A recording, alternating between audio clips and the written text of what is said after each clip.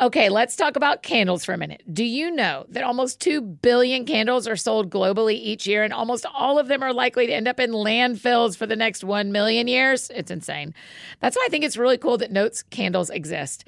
They're working to eliminate single-use candle vessels and give home fragrance lovers a more earth-friendly option. Notes has created a refillable candle system that allows you to use your candle vessel over and over again. It is super easy. The candles are made with fragranced wax beads, so all you do is place the wick in your reusable Notes jar and fill it up with the wax beads and enjoy your fragrance for up to 36 hours. The Santal and Atlas cedar scent is like this woodsy, calming smell. It's so nice. And they have oat milk and balsam berry, vanilla and pepperwood, pistachio and rosewater, and a total of 13 really great options to choose from.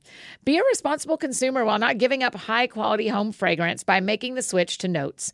You can build your custom starter kit right now at notescandle.com/thatsoundsfun. Right now, Notes is giving our friends 15% off and free shipping when you buy a Notes starter kit using the code ThatSoundsFun. Just use that code ThatSoundsFun when you're placing your order. That's That Sounds Fun at notescandle.com/thatsoundsfun.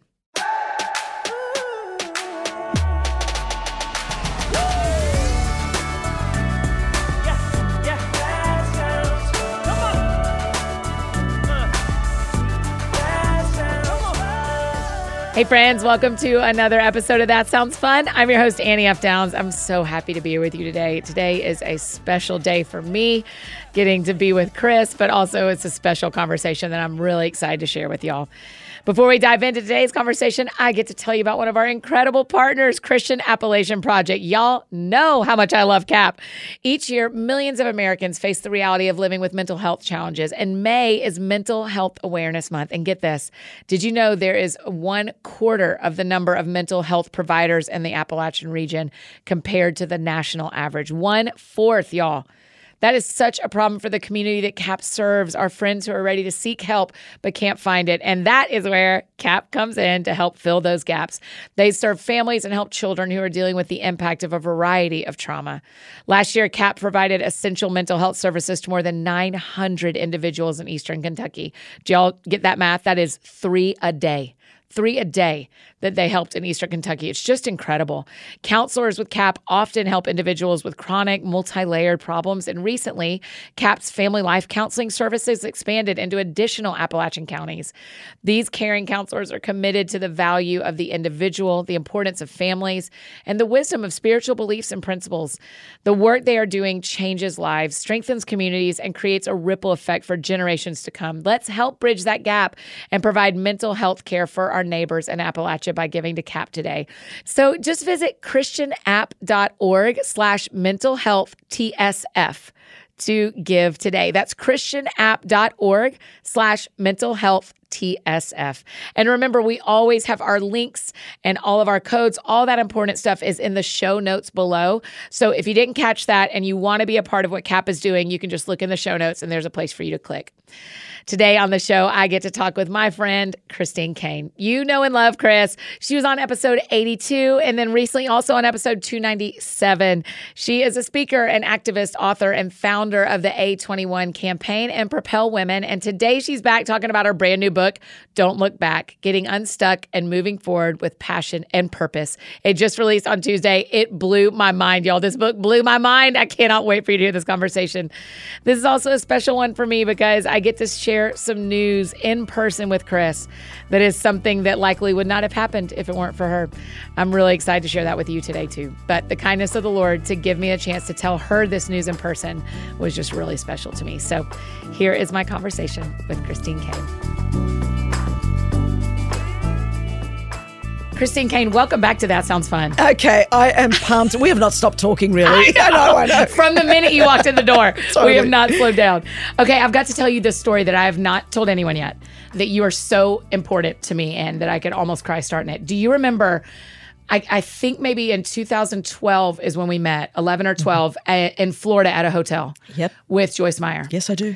Do you remember the dinner that night at a table, and it was me and Jenny Allen and a bunch of women pastors? Yes, I do. Okay, will you retell what you remember about that to some degree? Okay, our conversation or just the dinner? Yes, the conversation. Oh gosh, now I remember sitting at the table with you all. I remember a lot of the things we were talking about generally because the group that was around that table was a very selected group. Do you remember that? Yes, or that was hand-picked.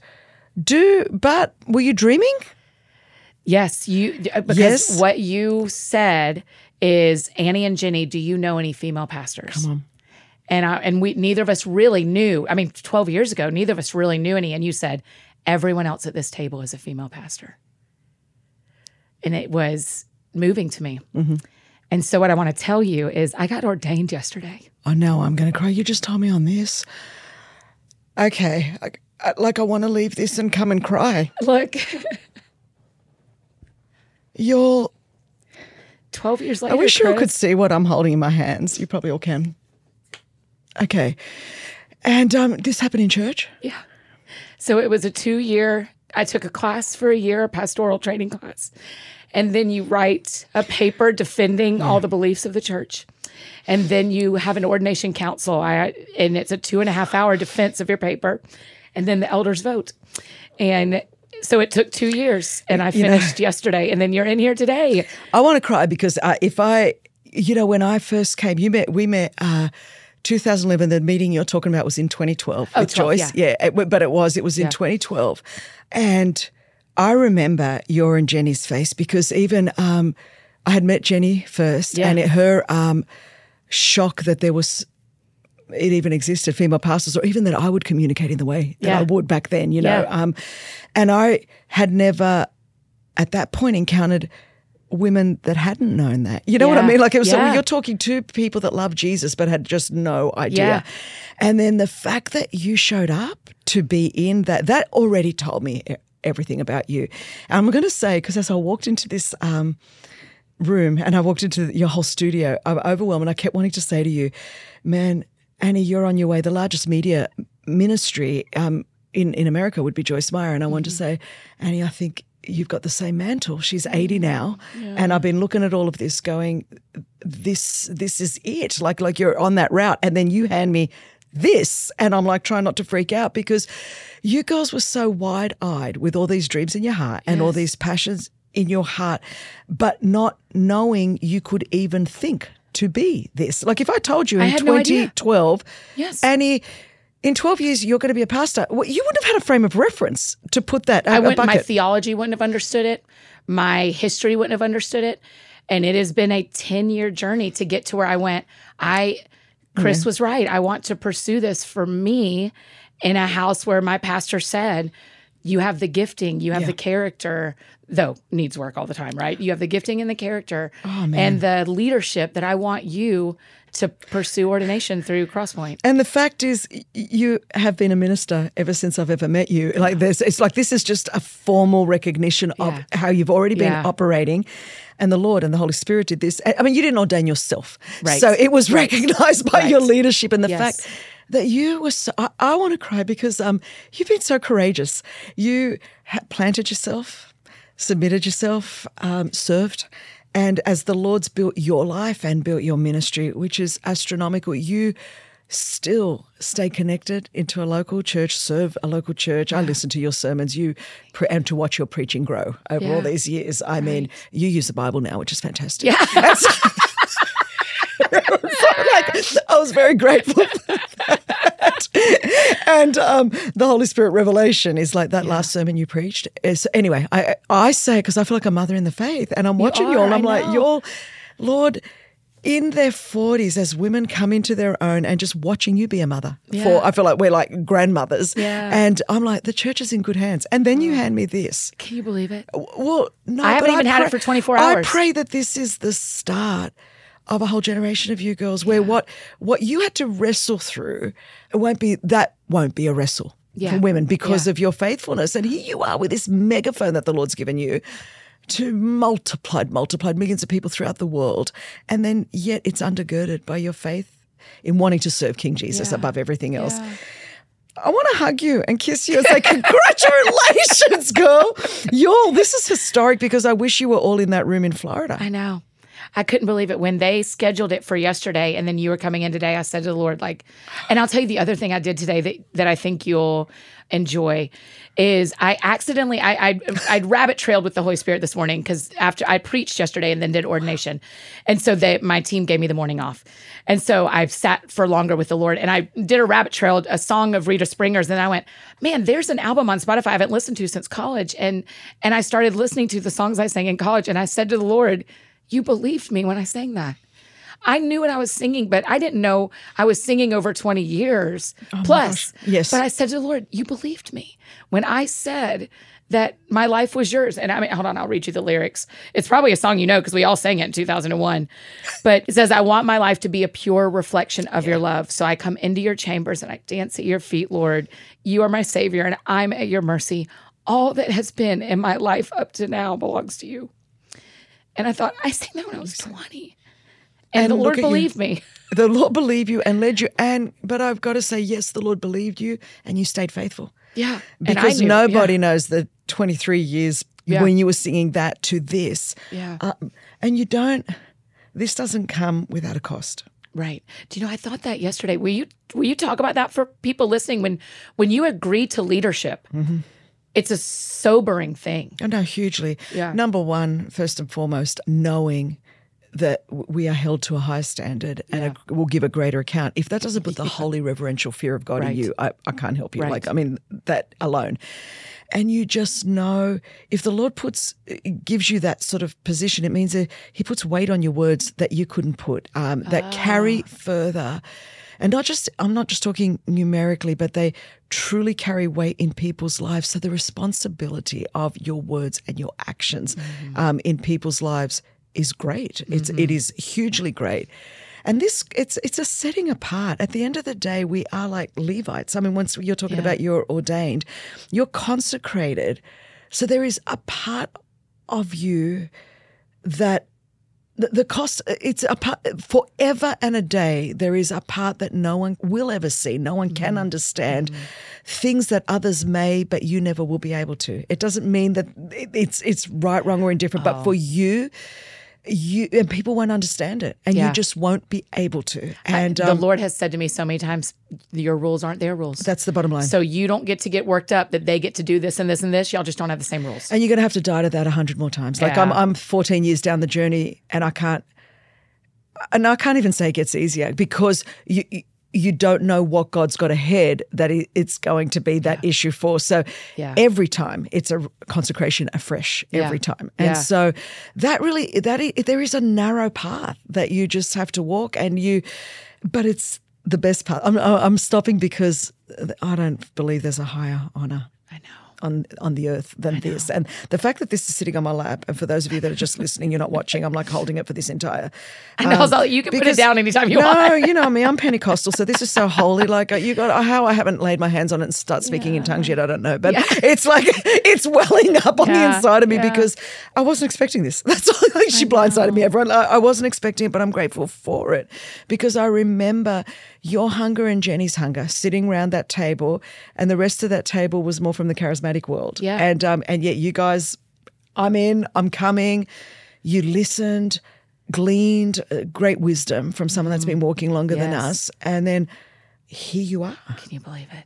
And do you know what else I said yesterday so I got to invite, my family came to town. I invited some really important friends, our coworkers here.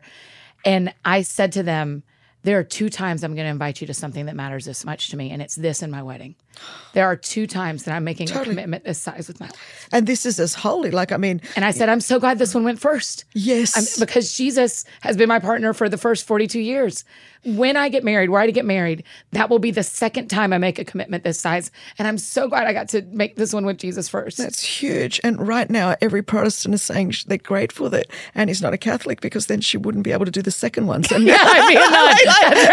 That's right. I'd be the female Father Mike. Yeah. That's right. So we've got you. You're like, it's all right. She can do both. I just want you all to know for those. And but it is holy. I feel the same way about mine. It is so holy, and you put this somewhere, and it's not so other people can see it. It's so you can remember. Yeah, that's the deal. Is that it just keeps everything in check. I'm up like shaking a bit here. Like I got to tell you because it's Sorry, everyone. I'm a bit you started weird. it. I feel You did it. I feel it an anointing because when the Lord called me, I felt like I had just moved to America then. It was only here for a year. But I was very new to your world, like that part of the church world. I had been in America, but involved with lots of other different streams. And truly, Jenny's as radical as they come. Yeah. So, she starts introducing me to a bunch of you guys, and then Lisa Harper, that's that kind of that world. But it was a new world for me because I was from a totally different stream of the church. And I have learnt so much from all of you in massive ways. You've all been so good for me. But when I hold this, I think, Lord, if this is what you brought me into this part of the church for, right. I feel like I did my job. Like, I don't know what to say to you. I don't think I would have done it without that dinner. Yeah. And without your leadership in my life the last decade. It was I don't so think I would have pivotal. And you girls were asking questions. I mean, you think you'd ask questions on your podcast, my Lord. You were born. You must have come out of the womb asking questions, I think, because you and Jenny, I'm like, and for someone that had never been asked those kind of questions, I'm thinking, Lord, what is wrong with you women? Yeah. But then I've understood. And, then I went to seminary. I went, oh, that is what they were taught. And so when I realized, you all grew up steeped in a tradition where this was not possible. Yes. So I get why there were so many questions. But you've done the hard work. I mean, this isn't just, and I'm thinking as we're talking, there'll be some people listening to this going, wow, Annie, okay, that's a big thing. But it is a worthwhile study to do, to discover what Scripture says about God and about women and about leadership and leadership in His church. Yes. And no one can make anyone think anything. But I think if you do the study in the Scripture, you come and go, oh, I see. Why and how. 2 years of doing the work in my church. That's huge. I went to a class every other Tuesday. You did?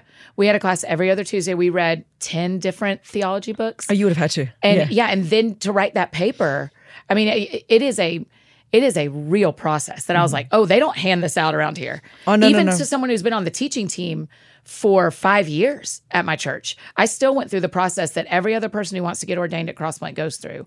But you're as plugged in at Mariners, right? Well, literally, I'm plugged in at Mariners. And, I had gone through this process back in Australia, in the 1990s. Yeah. But it is a robust process because the fact is once you commit and we're signing this, we're saying there's certain things we believe and certain things we will do and won't do and a certain way we choose to live. But you have to theologically go through a process. If I'm thinking you've done 2 years of intense books where, you got to go deep with God because you can't fudge this, not if you're serious about it, because it confronts, for me personally too, okay, wow. What do I really believe about Jesus? What do I really believe about the Bible? What do I really believe about salvation? What do all the major doctrines. You have to dig deep. Right. You have to dig deep. And so to me, I'm holding this and I'm thinking not just this, I'm thinking what this represents and what you've gone through. And can I just tell you, I just want to affirm you because you've navigated this beautifully. You've just done this. You haven't been put it out there and, hi, everyone, guess what? Here I am.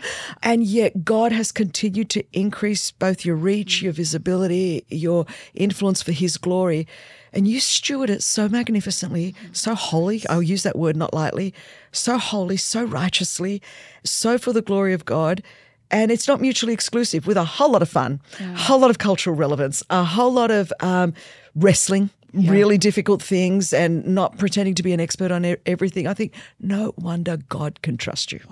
No wonder God can trust you. Very kind. I'm honored to know you. I've always been. This is like next level. I knew you'd love This is like freaking next level. I wasn't even sure I was going to talk about it publicly ever. And then when you were coming in, I was like, no, I want Chris and I to tell this story on the podcast. And I want to tell people because it's also going to affect my internet. It's going to affect what I talk about, what I don't talk about, because now I have a real authority and I have a local congregation that I am responsible to all of them. Well, that's it. And they aren't all going to agree politically. No. And they are not. So I have to have wisdom and courage around where my beliefs match and don't match with all the people that are looking to me as a pastor. And it is a different challenge. And I think unless people understand that, then it's easier to sort of judge, well, why aren't you saying something about this or that? But, for me, it's the same thing. It's this. And when you lead a global organization with offices in 15 nations, the reason is I can't just weigh in on a current hot topic in North America, because I'm thinking, how is this going to affect what's happening politically in my office in Thailand, or in Cambodia, or in South Africa, or in Mexico City, or because if Bulgaria. you still lived in Australia, you wouldn't weigh in on all the U.S. stuff. I mean, I'm thinking it's not a matter of just where I live or reside, but it's got to do with the reach that I have. So, there are some things that I believe are universal things. So I'm very measured, and people would see that. So if I think it's a universal humanitarian issue or whatever it might be, of course. Yes. But again, like you, I serve a local congregation. I serve within a local congregation. So people in those congregations, if it's truly a godly one, have got lots of different opinions about lots of different things, politically, socially, morally. So biblically, we stay together. And again, you had to have really felt a prompting of the Lord to do this. And to me, this is, you must feel a real sense of obedience, because quite honestly, it would have been easier for you not to. Yeah. That's the bottom line. Yeah, it'd be a lot true. for what you do and what you're called to do. To me, this says so much about you and your relationship with Jesus. It really does, because you've obviously surrendered everything to him, because in the media world that you're in and the microphone God's given you, it's like you've given the microphone back to God in many ways, because there's checks and balances that are innate in this, that in the field that you are in, you could, naturally speaking, seem to go further if you don't have these restrictions. Yeah, because there are so many Christians who have public opportunities that don't have a covering of a local. So I you say this all the time. I'd like to say it to remind people too, like, if you want to be global, you have to be local first. That's it. And to me, that's where the strength of it comes in. And I've always had when I say global, that word that they use, but it's, my local planting is what gives me a global confidence in many ways. And so, and it's not a pretend covering. It's like true checks and balances. Yes. So, and don't look back. Your new book, you write a lot about when the Russia-Ukraine war began. And that is such a good example for people of why you can't do things publicly, because you were literally getting people over the border. Totally. And so you're like, I don't have time to tweet, everyone.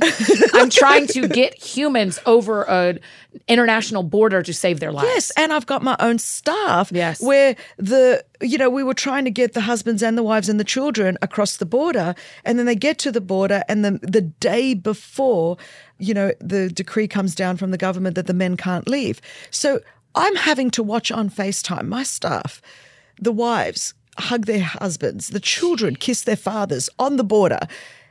And, well, here we are today, and they still haven't seen them. You know what I mean? Now we're talking 15 months later, because it's just, the war's still happening as we're recording at this moment. I'm trying to navigate that we're rescuing survivors and restoring victims from both Russia and Ukraine. Right. So while, I'm thinking, what exactly do you want me to weigh in on here? Like at this moment, you're worried because you're not talking because you're on opposite political sides. I've got real humans that I've got Ukrainian aftercare workers looking after Russian survivors, and somehow I'm trying to make all this work. Yeah.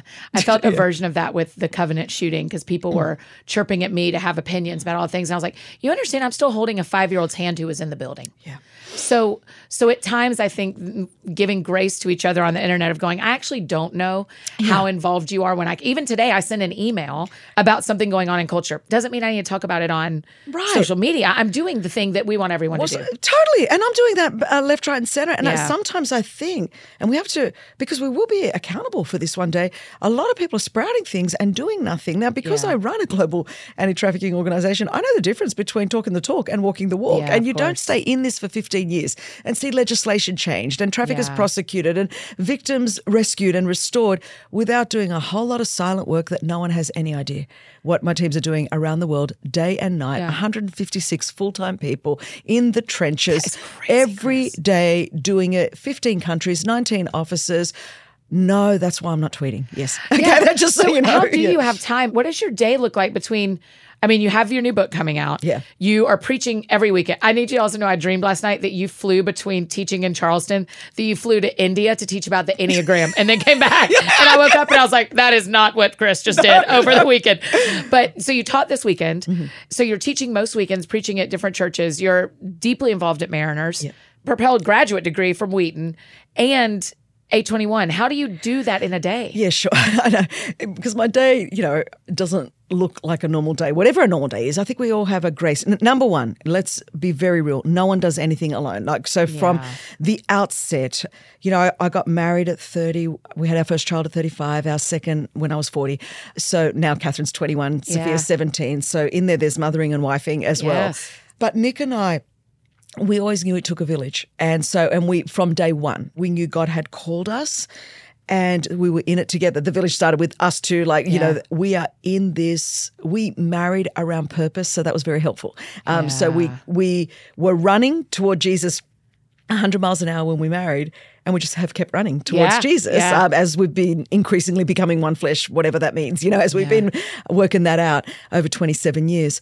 So that meant when we had kids, we had help. I was still, we were living in Australia then, Annie, and we were on the road internationally 9 months of the year. Wow. And so you can't do that alone. Right. So I had help all along around that. And then everywhere I went, churches were so gracious and people are so gracious of helping, giving me youth workers and youth leaders became my best friends and became my kids' best friends.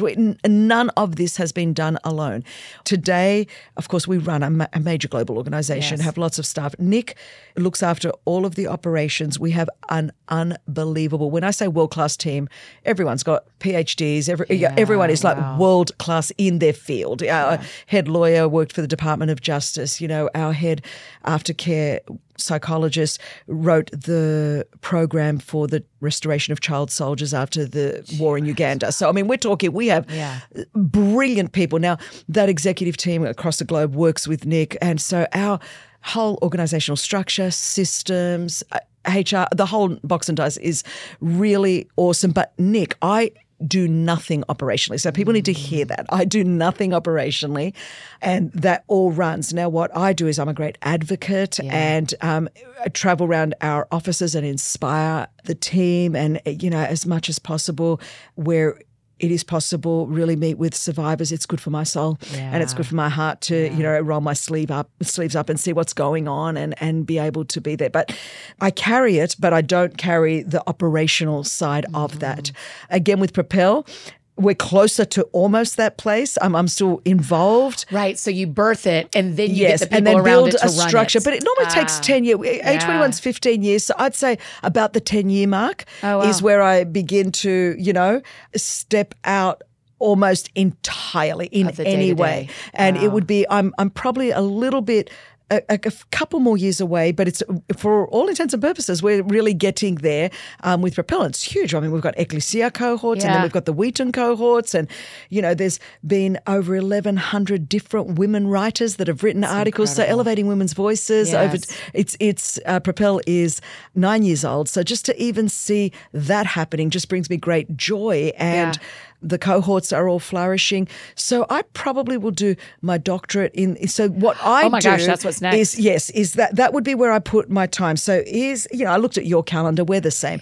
I don't even do my own calendar though. I have a team. Yeah. So because I would just want to say yes to everyone, and it's actually not possible because I already do 2 million things a year. So it's just I love everyone and I want to serve and I am obsessed with the kingdom of God. And every stream loves you. And that's the fascinating. That's unique because I'm from all streams of the church and all denominations across nations and continents. Yes. So, I could be doing the World Catholic Prayer Summit and I was in South Korea at the International Pentecostal Conference to the Evangelical Alliance in England. There's very few people at that. So what we save is that stuff where at this moment in history, the Lord's allowed me to do that. So I do pretty much what only I can do. Right. And ensure that I am letting go of as much as I can, as quickly as I can, because there's a whole generation of you that can all do it. So there was a season where I was doing more of certain kinds of conferences or certain kinds of churches because I knew at that season I was the only one that could be doing it. And especially a lot of Sundays I was doing it front and center because I would be the only woman most women would ever see. Yeah. And I'd never make a big deal about it, but, the medium is the message. So I'm there. But then here's you. And, there was a time I couldn't have texted any woman on a Sunday, but there's probably at least 10 women every Sunday. Yeah. I preach. Well, now I'm going to have you in that list too, where it's like, preach well today.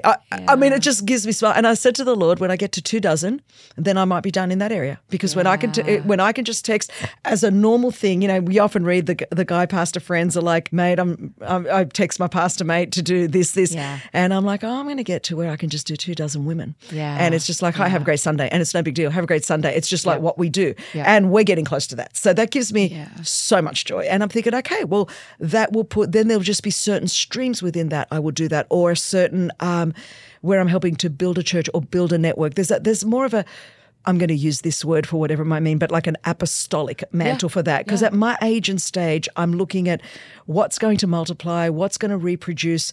I've got less time ahead of me than behind me. Mm-hmm. So how can I continue to produce effective fruit? And I truly believe that my most effective 2 decades are ahead of me. Yeah. And so when you really believe that, you just, I'm urgent, I'm not panicking. Yes. So then I don't have to rush. And I do believe God's given me a degree of supernatural energy. I also exercise every day. I do all the natural things. I do the things. So, I stay healthy, do all the vitamins. I do all the things. But essentially, I've got a lot of friends that do all the things too. I think there's a grace for what I've been called to do. Yeah. And Nick and I just wake up. And so do we live an extremely disciplined life? Yes. Are things very planned out to 2025, 2026? Yes. Is there, of course, God margin for, I'm waiting for the revival that's coming? Yes, of course. But by and large, is it all in there? Which means that's how I can make time for Sabbath and rest and study and all of those things. So it's not that they're not there. It's just everything is planned. And I mean, of course, does that mean, well, Chris, that is dependent on, your health being well? Yes, all things considered, that's how it kind of works. But I feel I've been doing this for 35 years. So, God's given us grace. Our marriage is strong. Our kids are the delight of my life. And the ministry has never been more fruitful. Yeah. So I'm like, we've never seen more people rescued. We've never had more survivors in our care. We've never won more cases that are, that have traffickers in jail. We've never, in the last year, we've reached over 300 million people with prevention and awareness. This is quantifiable data. This is not like, this is quantifiable, where you go, okay, we're starting to move in to the B word now, like where we've got some strategies of where is this going to go to where we can move the needle, really move the needle on this, where I want to see pipelines and pathways for this kind of, I'm pointing for those listening to the ordination certificate, where more and more women, that's what our Propel Ecclesia is. It's to cohorts of support for women in ministry and to create pipelines and pathways. Because I can't be sitting in Florida with 12 of you around a table, but I can create multiple cohorts. Yes, it's almost like you were testing Propel. I think on it us was when it is without even knowing and it. This is like, I'm going to take a picture of this before I go because I'm going to show the Propel Ecclesia team and go, this was one table that I did in 2012 and now there are multiple tables, but I'm believing it's going to end in stuff like this. So it kind of, and again, I think, Annie, for me, I haven't sat at home and tried to make up what is it that God wants me to do. I literally feel like I'm trying to keep up with God. So that keeps it all really fresh and interesting. You know what I'm saying? It's not like I'm like, oh man, I better hang on to this. Or I'm like, the sooner I can let it go in a good stewardship way, the sooner I can let it go, the better. Because I wonder, I certainly have an abundance view of God. So I kind of feel like we go from faith to faith, from grace to grace, from glory to glory. So I think it just gets better. And the closer I get to him, the more intimate I am with him, I just think there ought to be like a glint in my eye, a spring in my step, this sense of like, oh man, I'm running harder and faster. It doesn't mean I am who I was in my 20s. I'm not that at all. I posted a picture today of me preaching in my 20s in New Zealand. Did you see it in a tent? I loved it. And I just laughed at my white pants and, God bless that girl. I was full of potential. But so I don't have that kind of strength and fitness, but I have a whole different sense of weight. And it was like Caleb was 85 when he said to Joshua, I'm as strong now as I was then. Yes. And he said, now give me this mountain. Moses promised me Hebron. And he came out of Egypt. He'd lived in the wilderness and was full of faith when everybody was full of negativity and they died. Yeah. And then he saw the River Jordan push back. He went in and helped to possess the promised land, helped all the tribes set up. And then he said to Joshua, I'm not cashing in my 401k because I got a promise. I helped everyone else get their thing. Yes. And I've got this promise.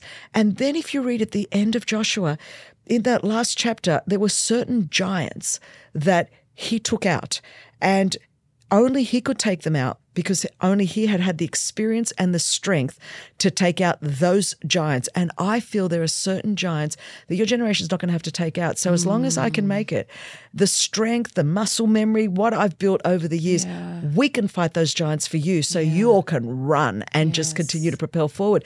Now, if that doesn't give you a reason to get out of bed every day, I don't know what will. Right. That sounds fun. Hey friends, just interrupting this conversation real quick to share about one of our amazing partners, very timely spoken of, Fuller Seminary. I know we talk about counseling and therapy around here a lot, but have you ever felt led to become a therapist yourself? Have you thought about pursuing a career centered on the healing and wholeness of individuals, couples, and families? At Fuller's Master of Science in Marriage and Family Therapy program, you can work alongside a supportive community of faculty and students who are committed to the formation of heart, soul, and mind to further God's mission of redeeming the world. Fuller provides students with the clinical training to become skilled marriage and family therapists. Through their program, you will have the opportunity to engage in a broad range of therapeutic and spiritual formation practices, including exercises that simulate the counseling experience in real time. That's so cool. Licensed faculty members help equip students for their career and connect them with internships. Fuller students are not only widely recognized as the best trained in their field, but also have one of the highest pass rates for the state licensing exam. If you feel passionate about becoming an agent of healing and reconciliation in the world, go to fuller.edu/thatsoundsfun to learn more about Fuller's MS in Marriage and Family Therapy program. That's fuller.edu/thatsoundsfun.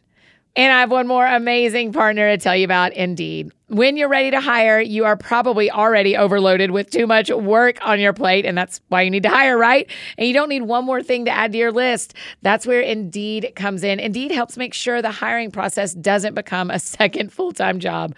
Whenever we're hiring here at Downs Books, Inc. or at the That Sounds Fun Network, we hire using Indeed, and it truly never steers us wrong. They are the experts at helping us find the best fit for the roles we want to build our teams with. If you're hiring, you need Indeed. You can reclaim your time and find top talent fast with Indeed. Their suite of powerful hiring tools like assessments and virtual interviews allow you to find top talent fast.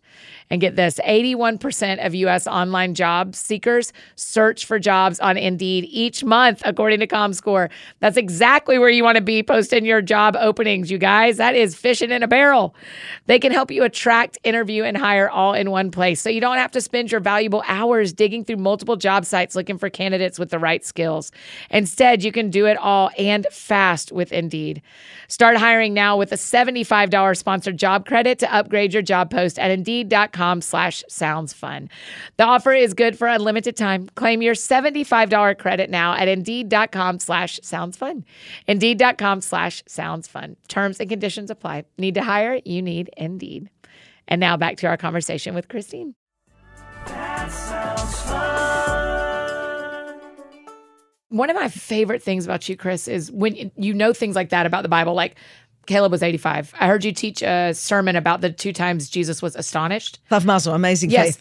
And then in Don't Look Back, you literally built an entire book on Remember Lot's Wife. Yeah, the second shortest verse on the Bible. Yes. Talk to us about, I want people to get lit on fire about studying scripture to where things like that stand out. Sure. Like the curiosity around scripture. Because you have all that in your head. Like you had that whole Joshua Caleb story ready to encourage yourself and me in this moment. How do we study like that? Yeah, I think because I'm constantly studying. I'm thinking if God has given us a book and he could have communicated to us and left us with something that is, we will be searching the unsearchable riches of Christ for all of eternity. Yeah. I can't imagine how that could ever get boring. Right. So how the Bible, so I'm always looking for what I'm missing. And that would be before I even start. I'm always, so before, I would write on the top of my look for what you're missing. Oh, wow. Because we all see what we look for. We're all looking, and a lot of the obvious, even with our Bible methods, is make sure here, look for the verbs and look for the nouns. And look at the, we've all got our ways. And then I'm like, but I'm looking for what I'm missing. I'm not looking. So I'm like, and I ask the Holy Spirit, show me what I'm missing. Show me what I can't see. Show me what is, so I'm not looking for a new doctrine at all. Right, if it's a new doctrine, it's heresy. So just so that you know, that is not what I'm looking for. If you come up with something no one else has ever seen, it's like, slow down. But I'm looking for what I've never seen. Yeah. And so I'm like, Lord, show me. So here I was reading Luke 17, which, you know, it's like pretty deep. And I don't understand it. So anyone listening to this, I need you all to know I am not the person to listen to for like really smart stuff on the Bible, because I'm just not that smart. So I'm reading Luke 17 and it's all about the end times, right? And I'm like, I don't even get this. And it's like Sodom and Gomorrah's Let the reader burning, understand. and that's it. And Noah's like the flood, and you know, if there's two in a bed, one's going to go. And I'm going, Jesus, I don't even know what you're talking about. Like, this is intense and it sounds like scary. And there's and then I always feel okay about that, because, you know, my entire theory when it comes to, and my entire theology for eschatology is just simply this: Jesus said, no one knows the day or the hour. So I'm going to save any listener 7 weeks going down rabbit trails on Facebook right now, okay? I'm going to set you free, and you could go and watch a good Netflix series. You know, go watch Ted Lasso or something. Like, seriously, save yourself the hassle, because Jesus said no one knows. So when someone writes a book on it, don't buy it. Like, I'm trying to keep you safe here, because nobody knows. The world is cray-cray. So you live like it could happen tomorrow. Be prepared. And plan like it's going to not happen for generations. That's it. That's all you need to know about the end times. Live like it's tomorrow, plan like it's not happened for generations. That's it. And I think you're free. Good. So if we do, every Christian should be living like that anyway. And so, because you don't know the day or the hour we're going to meet the Lord. So I go, okay, as I'm reading it all, the most random 3 little words. At first it's like, what a random thing, like, Jesus, is this like a throwaway, remember Lot's wife? What really struck me was not just 3 words. Okay, I've been doing chicks ministry for a lot of years. You know, I can't be your mother, but I could be your aunt. Or I could be your, well, it depends where from, but I could almost be your mother. But so I've been doing chicks ministry for a lot of years. And I have heard a lot of sermons, spoken a lot of sermons myself, you know, on so many women of the Bible. And we could, you know, you start talking about them all, you know, Esther and Deborah and, you know, Mary, and like, we've got them all. And then I thought, this is so interesting, because there's about 170 women that are in some way alluded to in Scripture. But Jesus only ever tells us to remember one woman. Wow. You think about that. There's no other woman. When he talks about the woman that poured the perfume, he said, what she has done will be remembered. But he only ever told us in 4 Gospels, remember Lot's wife. Wow. And I started to think about that, and I'm like, wow, you've, in the midst of the world burning down, and look at the last 7 years, and particularly the last, you know, 3, I'm like, okay, why would you tell us to remember one woman? And then, of course, I'm starting to think, Lord, why have I never remembered? If every red letter of Jesus is important, there's not a lot of real estate given to his words. If every word is important, and you've given 3 words and told us to remember her, why have I never heard a sermon on her? Why have I never read a book on her? Why have I never read I go back then to Genesis 19, because you're like, what do I know about Lot's wife? And I thought, like, how Lot's wife? I mean, she doesn't even have a name. This is not cool for 2023. Like, what's your name? Lot's wife. That's not going to cut it. So she doesn't even have a name. She appears on the pages of Scripture quickly enough to disappear. She's gone.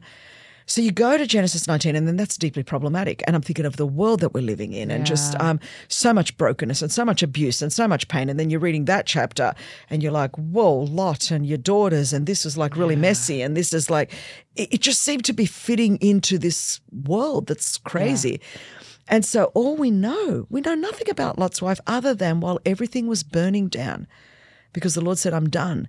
And, you know, mostly when people think Sodom and Gomorrah, God's done, they think, firstly, you know, sexual immorality, and of course the sexual sin they think about mostly is whatever one they're not committing that day. But whatever it might be, I'm like, whatever everyone else is, and I'm not struggling with today. But if you actually read Ezekiel 16:49, the sin of Sodom is actually that you're arrogant, haughty, and that you neglect the poor and the needy, which is very sobering, and also sexual immorality. So it's not, but all of those are equally important. And I was you wrote about it and how blessed Sodom was. You wrote about it. It's literally on my notes, how blessed Sodom was. And in a day. Totally.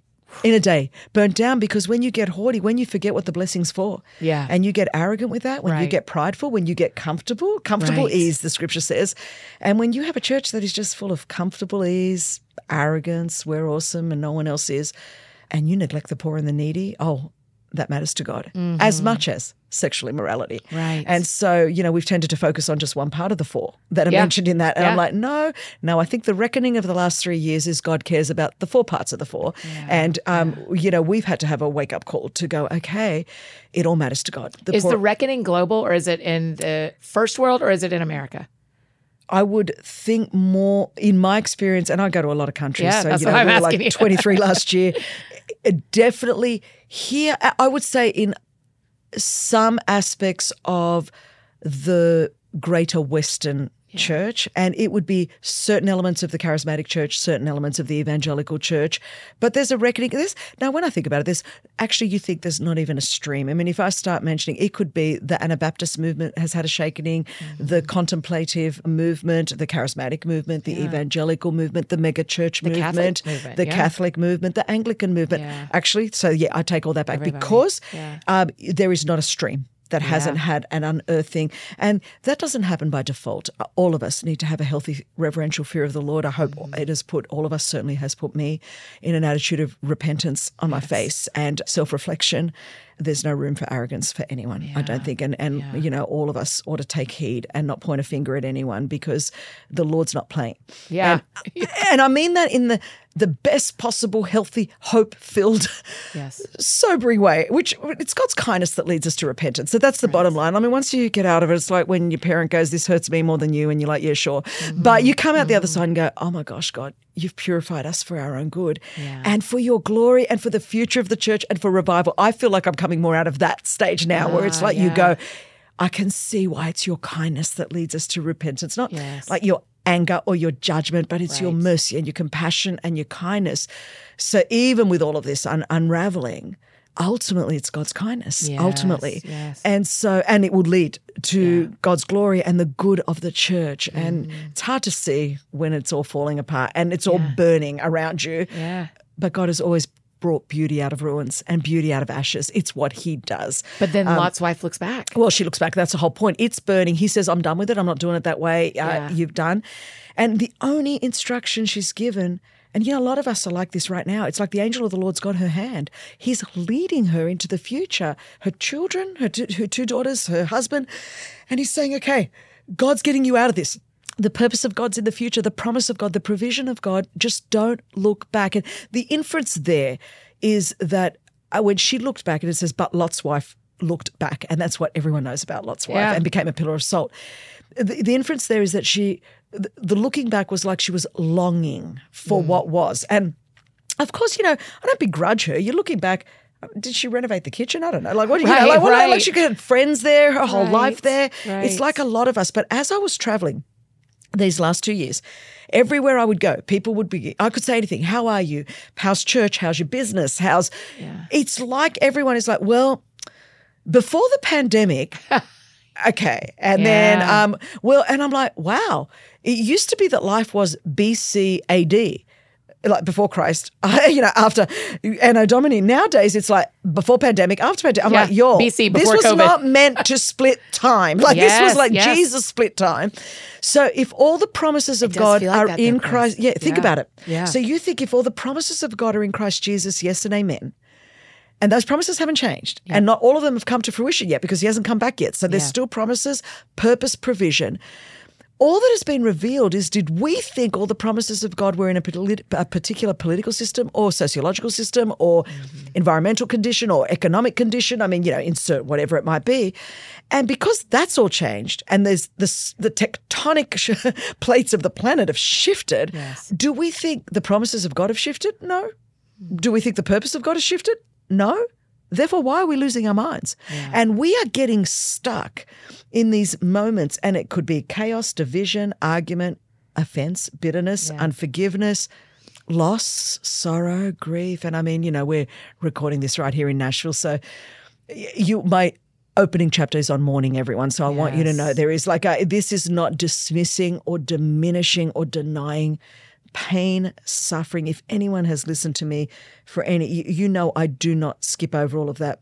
I am very committed to, what is revealed, God can heal, but it's, you've got to bring it before the Lord. There's times of mourning, there's times of healing, and people will pick up this book at different phases, and it's for wherever you're at, but there are some people that are at a phase where this is really going to be crucial. And I really felt this as I was writing. I felt this was a prophetic word that if you, at this moment, we're in a reckoning moment that it's time to move on. It's time to not stop looking back, or you're going to become calcified in a moment you were only meant to be passing through.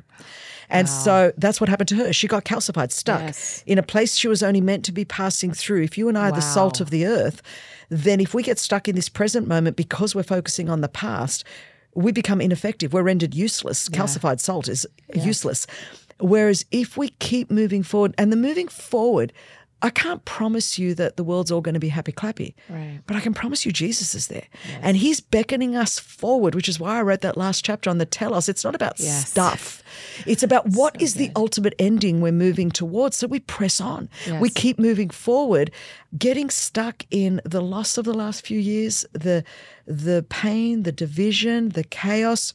Some of us not willing to deal with the pain that it takes to deal with where we're going to have to go with forgiveness and restoration and reconciliation for all of us after the last few years. There's some deep breaths we've got to take and some work with the Holy Spirit. Of course, people with a background like mine, abuse, abandonment, adoption, there's a point where we have to decide that I'm going to make what Jesus did for me bigger than what they did to me. And I mean, at that, because otherwise you're going to be stuck. I couldn't do the work I do with to help stop human trafficking, or truly be able to look at a survivor in the eye and say, you can make it, if I thought that your history defined your destiny. If I thought it ends and you will forever have to be a victim because of what happened to you. So how much more, if you're in Christ, can I not encourage you to say the redemptive work of Christ? I'm not saying it's easy. I'm not saying it doesn't involve pain and heartache and a lot of trial and error and a lot of mistakes and failure and getting back up and falling down and getting back up. But I am saying, and I can testify at 57 years of age, having made mistakes, having failed, having also been abused and having had things done to me that were not of my own volition, that he is faithful and he does redeem, and the blood of Jesus still can wash us clean, and that there is still healing and wholeness. And you might walk with a limp and you might have a scar, and you will have a scar. I've got plenty of them, but they don't need to be gaping wounds that seep toxicity on people. They can become scars that truly breed life and hope. And if we're not careful in this moment, with the victim culture that we're cultivating in the broader society. And I've talked to lots of psychologists because of our work with A21, and I'm talking believers and unbelievers, like across the board, so I'm using that term, which is a term that they've given me, that the greatest danger of the victim culture is that we're disempowering and we're removing agency from our survivors to say, you actually can make it. You actually can move forward, whatever your belief system may be, whatever, you have more agent. Your agency was taken from you for a period. Yes, you were contained, and I mean, it's horrible. But now helping people awaken to the agency they have. Now, let me put that in a spiritual context. How much more those of us that have been filled with the Holy Spirit of God? I'm not minimizing anything and any painful situation we may have come through, but I'm saying by the power of the Holy Spirit, we have more agency than we think we have to get unstuck and start moving forward. And I hope I wrote something compelling enough to make people want to go, you know what? It's time to move on, and then giving them keys to say, here is how you can move forward, because I think people are languishing everywhere I go. They just don't know how, and they're languishing. They just haven't got a mojo to get going again. I don't know if you're seeing that. Yes. Around. Yeah. That sounds fun. Hey friends, just interrupting this conversation one more time to share about another amazing partner, Kitsch. I know you guys love talking about some good hair products, and they say that hair care is the new skincare. But there is one brand that has taken it to the next level. Kitsch has created game-changing essentials that beauty enthusiasts swear by. From satin pillowcases to time-saving towels, Kitsch knows hair care doesn't stop in the shower. You guys, this weekend I tried out their heatless curlers, and y'all, what is this magic? Truly, I was so impressed. I just wrapped my hair around the curler before going to bed. And when I woke up, I had these really cute curls that stayed curled. You know, that matters. I never had to break out a curling iron, and the heatless curlers were really comfortable to sleep in. These are the original, the OG, and the best heatless curlers. Don't settle for the knockoffs when you can get the ones that started the craze. I'm telling you, so many of you talked about my hair at the soccer match last weekend on Instagram, and that was Kitsch curls. Listen, it was Kitsch curls.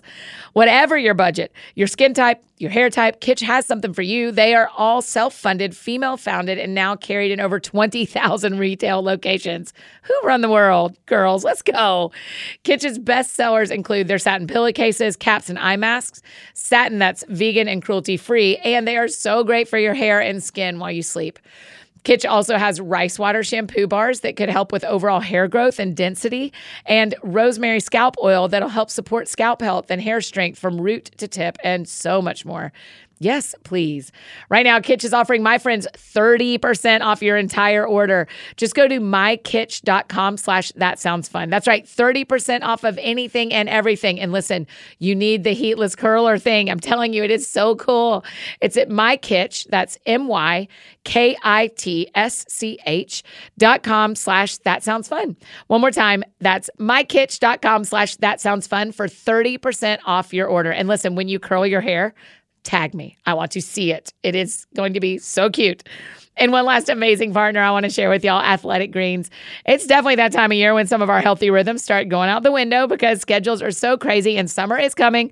But AG1 by Athletic Greens is such a simple way to incorporate a nutritional foundation to your day. It's hard to keep track of all the vitamins and supplements we need to take, right? So when it comes to things that will help us prioritize our health, what if it's as easy as adding a scoop of AG powder to cold water instead of taking multiple different products? Every scoop is packed with 75 vitamins, minerals, and whole food sourced ingredients of the highest quality that give us major benefits like gut and mood support, boosted energy, and even healthier looking skin, hair, and nails. Here's what I love too. AG1 is delivered like clockwork every month, so it's super easy to make it a daily habit. You don't have to set a reminder to order or stress out when you realize you only have one scoop left. Plus, the single serving travel packs can be thrown in your purse or carry on while you're on the go. It is the healthiest thing you can do in under a minute. With AG1, being good friends to our bodies each day is really that simple. If you're looking for an easier way to take supplements, AG1 is giving you a free 1-year supply of vitamin D and 5 free travel packs for your first purchase. Just go to athleticgreens.com/soundsfun. That's athleticgreens.com/soundsfun. Just check it out. And now back to finish up our conversation with Chris. That sounds fun.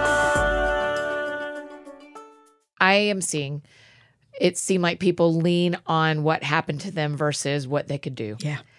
And it used to feel like, okay, there was a thing that happened. Yes. And here, I mean, you tell a story in the book. This, I think I told you this when I finished reading it. I think this is the most vulnerable book you've ever written. There's no doubt. No doubt. Yeah. I mean, when you talk about your calling your birth mom, have you ever told that story? Never. I can't. Yeah. Wow. It's amazing that you picked that one. Yeah. Because you're like right at my start of having these conversations.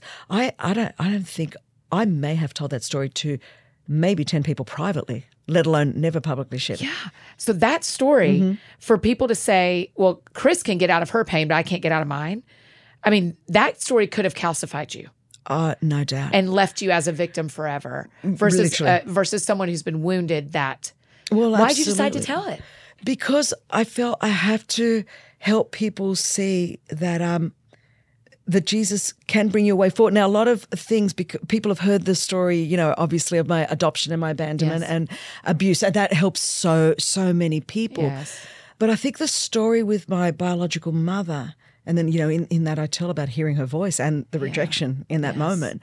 It's unbelievable. I'm so sorry. Everybody has encountered rejection of sorts. And I think a lot of the pain and the divisiveness and so many things that I've seen online in the last few years, I'm like, I need you to know I get the intensity of the agony that some of you are feeling. Yes. I'm not minimizing that, but I do want you to see that there is redemption beyond that. That doesn't have to define. Can you imagine, Annie, if I allowed those words from my biological mother to take root in my heart?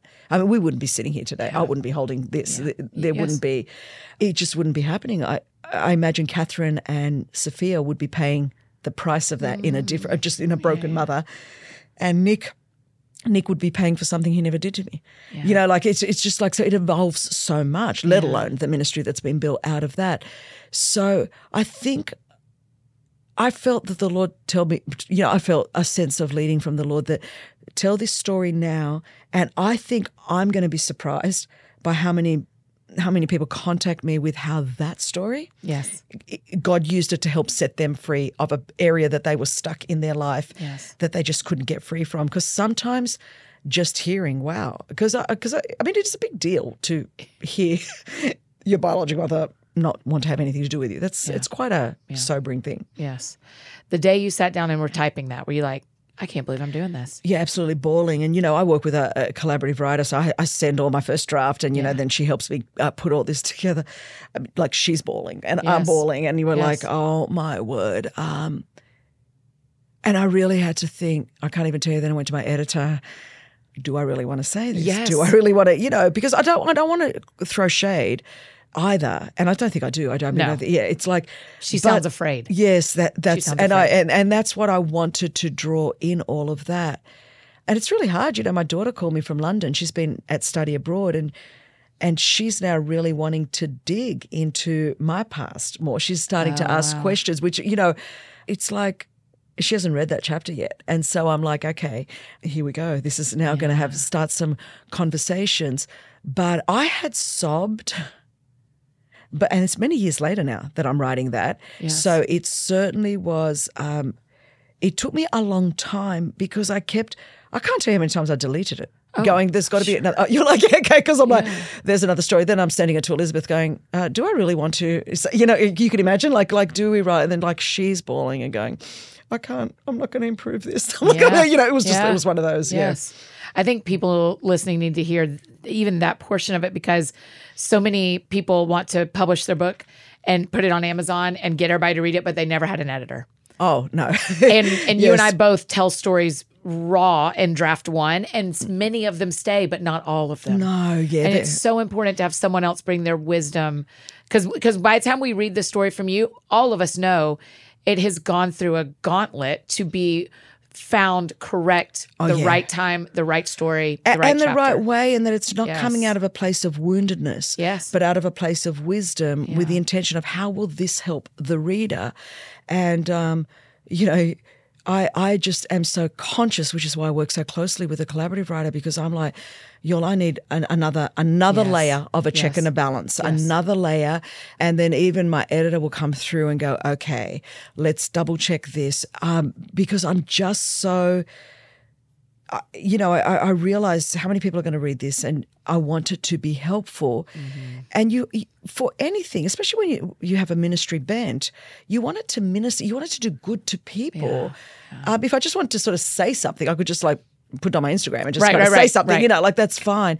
But also, this is not just about me. This is about another human being. This is my biological mum, and my daughters are going to read this, and my, you know, and I know that people are going to read that chapter that have been adopted, and people are, and as I get more in signing lines, I can't tell you the amount of mothers that I get that tell me I gave my child up for adoption. No one knows. Yes.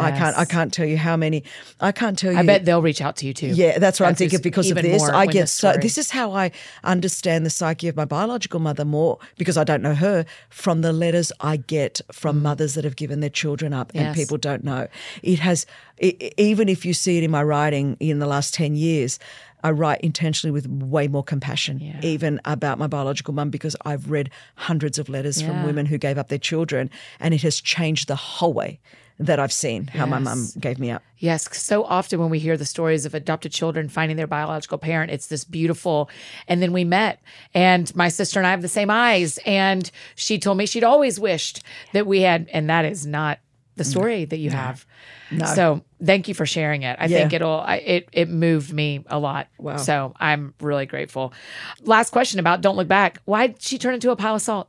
You know, that is the best question forever. I even tried to talk to my Israel guide. Yeah. You know, and it's like they gave me a big, nice theological reason. Here's the Christine reason. It has nothing to do with anything. Except because I'm such an evangelist, I'm like, for me, the picture it forms in my head. I'm not saying this is anything theological, but I see it that Jesus in the New Testament calls us the salt of the earth. Yes. And for me, this is a picture of what happens if you get calcified and you stop salting the earth. Don't get stuck in that moment.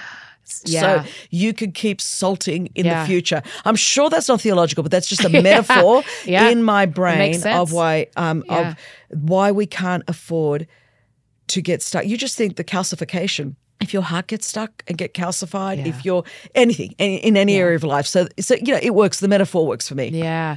I think there are so many times we read stories like that. I mean, this is what you've done, and Don't Look Back. It was so I mean, I told you, I texted you. It's just beautiful, beautiful book about Elijah. I mean, there's so much we could go into, but to me, even thinking through, would I have made a different decision than Lot's wife? I don't know if we would have. That's what's scary. I know. Well, I know. So, but we have her as all she did was look back. She but I didn't run believe back. that's why Jesus is saying, remember, because it's that easy to do. And I feel like we're in this moment that it's that easy. I don't have no judgment on her because me either. I think, but for the grace of God, all of us would look back. That's actually what I think. Yes. So he's like, out of 170 chicks in the Bible, I'm going to tell you to remember her. Not one. Out of it. And sometimes, you know, you can have a little arrogant bent. I'm like, man, don't throw shade here. Mm-hmm. Jesus is warning us that this is going to happen to all of us if we don't consciously choose to fix our eyes on Jesus and keep moving forward. We did a fast last year at church. We do one a year. And at the end, I was speaking to someone on staff and I said, man, the Lord really convicted me at the end of the fast because I was asking God to do renew on all this work and at our church. And at the end, I felt the Lord said, you don't want me to do something new. You want 2018 again. Oh, wow. And I was like, you're exactly right. Yes. Everything when I envision, because I'm such a picture person, when I was envisioning, when I was praying, I was actually asking you to rewind. And the Lord was like, what you are coming out of that fast, what you need to know is go forward, don't go back. And that's been the closest I've felt to a pile of salt of like, this probably isn't true. I just wasted a whole fast. I didn't. The Lord used it. But the fast ended up being about my desire for things to be as they were, not as they're going to be. Well, totally. And it wasn't a waste. It was actually perfect because God revealed to you what was really in your heart, which couldn't go and you couldn't move forward until then. Right. It changed everything. Oh, I love you, Chris Caine. Oh, I love you. Thank you for doing this. Thank you for holding my ordination certificate Reverend the whole Annie time. I'm holding this because I'm waiting to take a picture. I know. We're going to. Okay, you know the last question. You've done this 4 times. Because the show is called That Sounds Fun, Christine Caine, what sounds fun to you right now? You know, going to Greece with a few friends. You want to? Oh, come on. Sometime this summer. Oh, I can't wait. I got a dress in the mail this weekend that I bought specifically to bring to Greece. Are you serious? It's blue and white. It's flowy. You are Greek. Yes. I cannot wait. I'm not wearing it until we get to Greece. You're going to be the Greek flag. It's going to be so fun. Thank you for inviting me to go with y'all. This is going to be powerful. Yeah. Get ready. Your life may. I'm ready. Okay. Katie said, can we change the dates? We want to do one more thing. And I was like, yeah. I mean, me and our couple of other friends that were on the same email. You cannot come to Greece and not come to the Acropolis and see the Parthenon. Yes. No. Yeah. So thank you for inviting me. I cannot wait. I love you. And for people to get this book this week it is such a gift. You write incredible books, but this one is for today. I love you. Thank you for having me. Oh, friends, don't you love her? She's just amazing. Oh, what a special conversation. This is one that I will truly, absolutely never forget. Make sure you grab a copy of Don't Look Back. I mean, a whole book around one sentence in the Bible. It's so good, y'all. It is so good. Please, please read it. Follow Chris on Instagram. Thank her for being on the show. Tell her how much her book matters to you. And guys, do you have your tickets to the Here For You tour? The countdown is legit on. Like, I'm starting to pack. That's what I'm saying to you. I'm starting to pack We kick things off on June 7th in South Dakota. I cannot wait to get on that bus, head up to Sodak, and work our way back down. This road trip, you guys, I'm ready for it. It's going to be a blast, and we've still got a seat for you. So grab your tickets at hereforyoutour.com. Okay, we heard what sounds fun to Chris, and you know what sounds fun to me. Sodak, we are coming for you. And now we get to hear what sounds fun to one of our friends who's listening, just like you. Okay, May Elizabeth, because the show is called That Sounds Fun, tell me what sounds fun to you. Hey, I'm May Elizabeth, and I'm from Upland, Indiana. And what sounds fun to me is being a part of a Broadway musical. I cannot believe you're saying this, because do you know in Wicked that Glinda says she's from the Upper Uplands? Oh, I did not know that. Indiana. Yeah, she's Galinda of the Upper Uplands. Perfect. What show do you want to be in? I mean, Wicked would be amazing, but I mean, I'll take anything that's got good dance numbers and all that stuff. So do you do theater now? I don't now. I did when I was in high school and middle school, but I do not anymore. But what's your favorite show you've ever done? Let's see. I did Beauty and the Beast was a classic. Of did course. That junior year. Yes. And then Evita is actually a really fun show. We did that senior year. Okay, Yeah. so dear Broadway people, if you're listening, May Elizabeth is putting in her job application. Yes, I would love to. I mean, you're from the Upper Uplands. You have to. I gotta be in Wicked. Yes. You were born to be in Wicked. That's what I've been needing to tell you. All right, if you need anything else from me, you know I'm embarrassingly easy to find. Annie F. Downs on Instagram, Twitter, Facebook, on a bus in June, all the places you need me, that is how you can find me. And I think that's it for me today, friends. Go out or stay home, do something that sounds fun to you, and I will do the same. Today, what sounded fun to me was telling you about being ordained at Crosspoint Church. So that is going to trump everything else today. I'm really grateful for the pastors, the leadership at Crosspoint, and our elders, and the whole 2-year process. I'm really, really thankful and really honored. So y'all have a great weekend. And guess what? We'll see you back here on Sunday. Happy Mother's Day. We're going to do a special bonus conversation on Mother's Day because y'all loved Dr. Nijay Gupta. We got a whole conversation on Sunday about Mary, the mother of Jesus. So whether you're mothering the kids you raised or adopted or foster, whether you are mothering the kids in your community or mothering your friends, mothering yourself, we got a great mothering conversation for you on Sunday. So we'll see you back here on Mother's Day. Yeah.